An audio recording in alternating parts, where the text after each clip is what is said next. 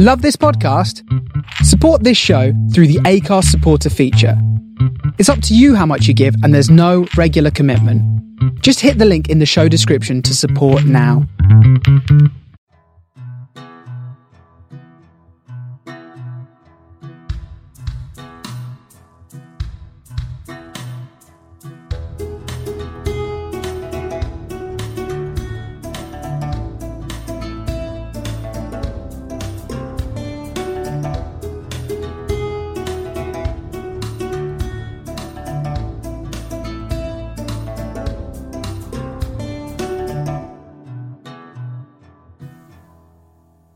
Lunch had been nice, he supposed.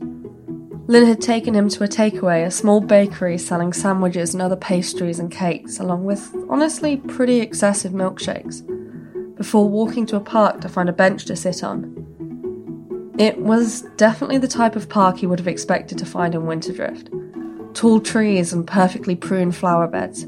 A man playing a lute nearby, not for money, but just to enjoy it. It was idyllic, and Caelan was torn between wanting to live here and knowing he'd get bored in less than a day. They joked between each other, talking about everything and nothing in between people watching. It was nice, in a way, if a little too domestic for Caelan's taste, but a nice respite from his normal life. Not that he'd be particularly upset when they got to Hirondale and they'd have to go their separate ways. That's all this was, a respite. Nothing more. Len had given him a map to the library he was spending his afternoon in, along with detailed instructions on how to get in if he needed to. He thought the small wax stamp that the elf gave him to signify he was actually in his employ was a bit much, and hopefully he wouldn't need it. The time apart would probably do them both some good. The gods knew that having to spend so long with one person without a break was sure to either drive you insane or drive a wedge between you. In the end, he'd found a small bookshop, attached to a small cafe that seemed perfect for what he wanted. The bell rang as soon as he'd walked in, filling the entirety of the tiny shop and letting them know he'd arrived. For a while it seemed that there was no one manning the counter, until an elderly gnome woman seemingly appeared from nowhere behind some bookshelves and made her way up to the counter. Caelan smiled politely before heading back to peruse her stock for a while. A particularly interesting novel caught his eye, not something he would usually go for, but he did fancy a change once in a while. He had to use his own money to pay for it, which he was annoyingly running rather short on, but he didn't want to deal with the amount of change that would come from breaking one of the platinum pieces here. Nor did he want to draw too much attention to himself by pulling that amount of money out to pay for a small couple copper pieces book. Eventually he managed to find a small corner in the cafe, near to the fire, and ordered a coffee to keep him alert for the rest of the afternoon as he settled in. As fun as it sounded to take a nap here, he was in the middle of an unknown city and he'd rather not get himself ambushed. A part of him wanted to curl his feet up on the sofa, but he didn't really know the custom here. Would it be rude? Probably. He'd just have to deal with trying to get as horizontal as he physically could without putting his feet up on the furniture. The gnome finally came over with his coffee, placing it carefully on the table before hovering around for a few moments. Caelan tried not to notice, he did, but after a minute or two he couldn't help but look up with a smile.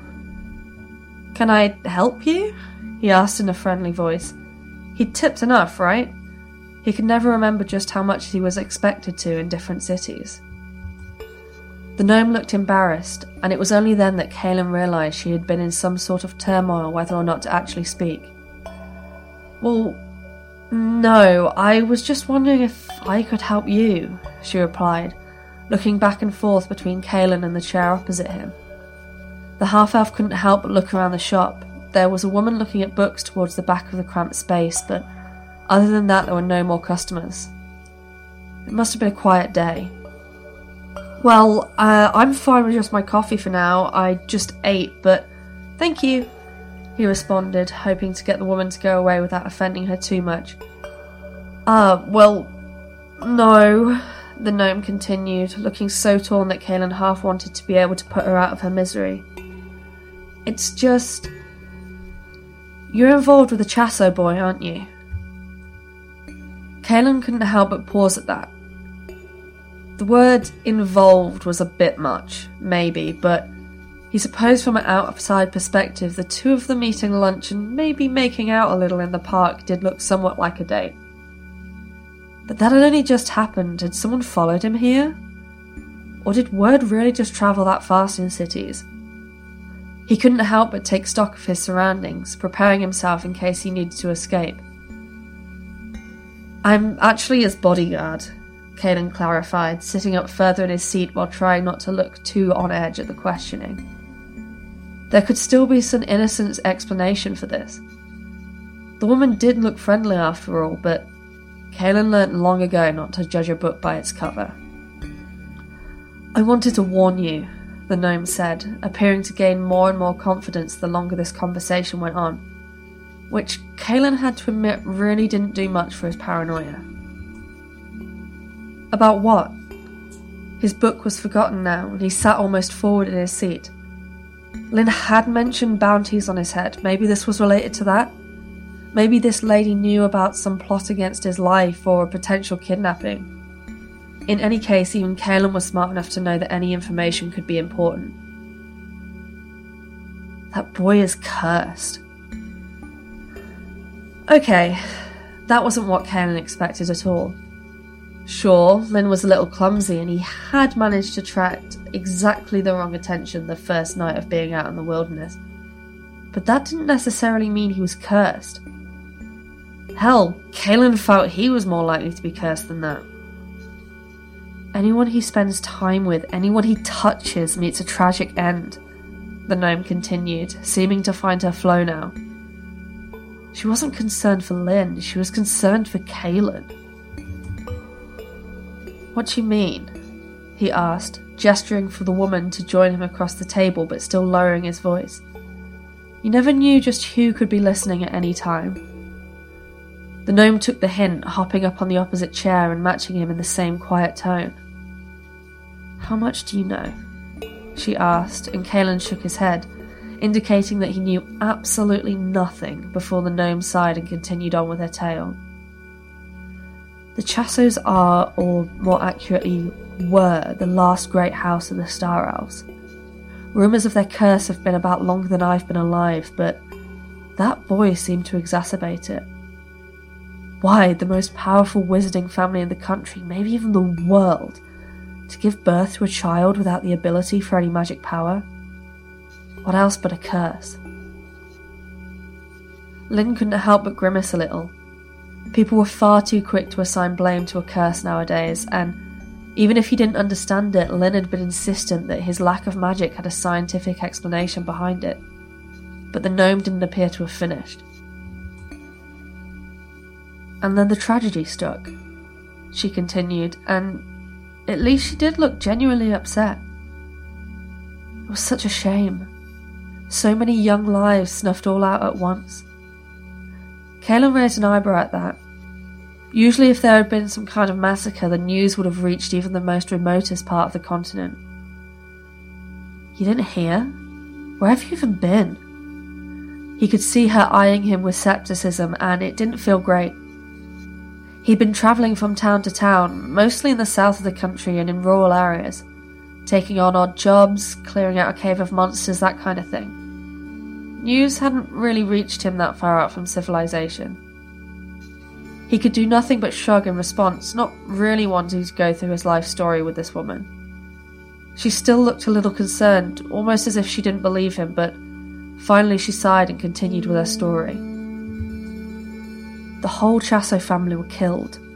No one knows who did it or what happened, just everyone but one of the sons was dead. Not just in one day either, but over a few weeks. Lynn's immediate family went first, then some of the older remaining members, and slowly it blossomed out until there aren't many left. Star Elves certainly are a dying breed right about now. Some of the most powerful wizards knocked out all in one go. Nothing natural could have done that. The Chasso curse struck again." Kaelin kept staring for a while, waiting for the gnome to elaborate or say it was some kind of joke or something, but she just looked at him with utter seriousness. He thought for a few seconds before nodding slightly to her. Thank you for letting me know. Now, if you'll excuse me, I have some thinking to do.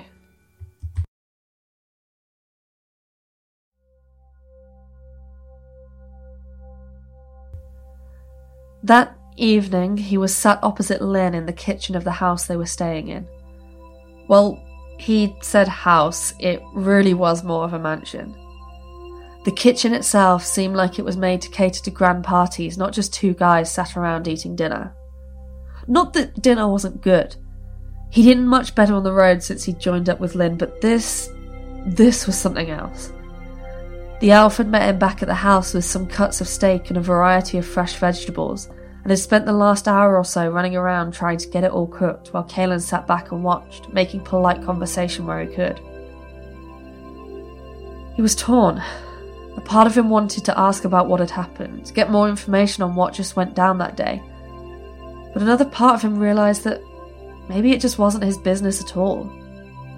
Lynn had been nothing but nice to him, and obviously he wasn't a danger. Surely he would have mentioned something if he thought something was out of risk of hurting either of them. Copper for your thoughts? Lynn asked, taking a bite of his steak with a smile, and Kaelin realised he must have been quiet for slightly too long as he contemplated. Oh, it's nothing really, he responded easily, and Lynn seemed to fall for the lie. Just thinking about the book I bought earlier. It's good. And that was the trick to lying.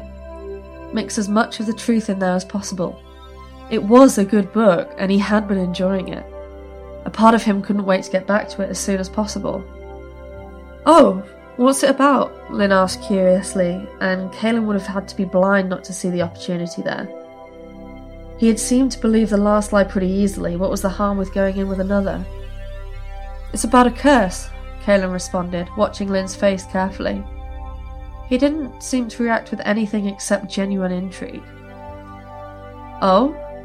He asked, one ear actually pricking up in interest, and that told Kaelin all he needed to know. Controlling your ears as an elf was incredibly difficult. Lynn couldn't be concerned about it, otherwise his ears would still be pinned back. What kind of a curse is it? Kaelin waved his fork casually, as if he was trying to brush off the conversation. Oh, nothing particularly interesting. Just a guy that curses everyone around him. Kind of a King Midas kind of tale. I'm enjoying it more from the characters than the plot and the writing. Lynn nodded, and if he was worried about the conversation, he was incredibly good at hiding it. Oh, could I borrow it once you're finished? It sounds interesting. Although, if it's written poorly, it might annoy me. I'm a bit of a stickler like that. He shrugged, following it with a small smile as if he was trying to apologise for it. And that might lead to a problem. The book wasn't terribly written, and it definitely wasn't about what Kaelin had said it was about. Maybe he could try and find one like it before he claimed he had finished it? But that seemed like searching for a needle in a haystack, and Lynn had already figured out just how fast of a reader he was at this point. Of course. No use buying another copy when you can just borrow mine, right? He said casually, hiding his concern at how he was going to find a book that was like what he had described. Yeah, Lynn responded, and Kaelin wondered if he was this easy to lie to all the time, or if it was just because it was him. You know, I have a lot of books upstairs that I rarely read anymore, if you wanted to borrow them. Kaelin agreed before getting back to eating easily. This journey had been igniting all sorts of feelings inside him. Lynn was nice, sure, and he was glad he wasn't stuck with someone who was so far up their own arse that they didn't know it, or someone who didn't want to talk at all, or someone who just saw him as a possession to throw to the side. But on the other hand, it was all so domestic. Like they were husbands, more than an employer and an employee. And Kaelin didn't want that. He didn't know if he was ready for that just yet. Lynn had already offered him more odd jobs when he got to Hyrendale, and it was an amazing offer. He could stay there in the city, find a small apartment somewhere. It would be a steady stream of income, and the gods knew that there was enough rich people in Hyrendale who wanted to hire bards for a variety of reasons. It was a short 3-day journey back to his parents, which was much shorter than where he had been for the last 6 months or so, and it wasn't like his dad was getting any younger. But that involved spending more and more time around this elf, and whereas he wouldn't complain as such, he wasn't sure if they wanted the same thing. Sure, the sex was good and Lynn was gorgeous, but Kaelin would hate to string him along if he was looking for something more than that. Kaelin didn't want a boyfriend, didn't want a relationship, and sure, he'd been with enough people who most certainly thought they were going to make an honest husband out of him, but it was hard to explain. Lynn was nicer than them. He didn't push Kaelin into things he didn't want to do. He didn't try and bribe him with gifts, even though the gods knew he could probably afford to. He wasn't pushy about taking their relationship any further, or asking for them to become exclusive or anything like that. "Are you sure you're okay?" Lynn asked after a while, and Kaelin realised he'd been lost in his own thoughts again for far too long. This wasn't fair on Lynn, to do this here in front of him. He had plenty of time to figure it all out anyway. "Of course," he responded with a smile, finishing up the last of his food. "Now, didn't you mention something about dessert?"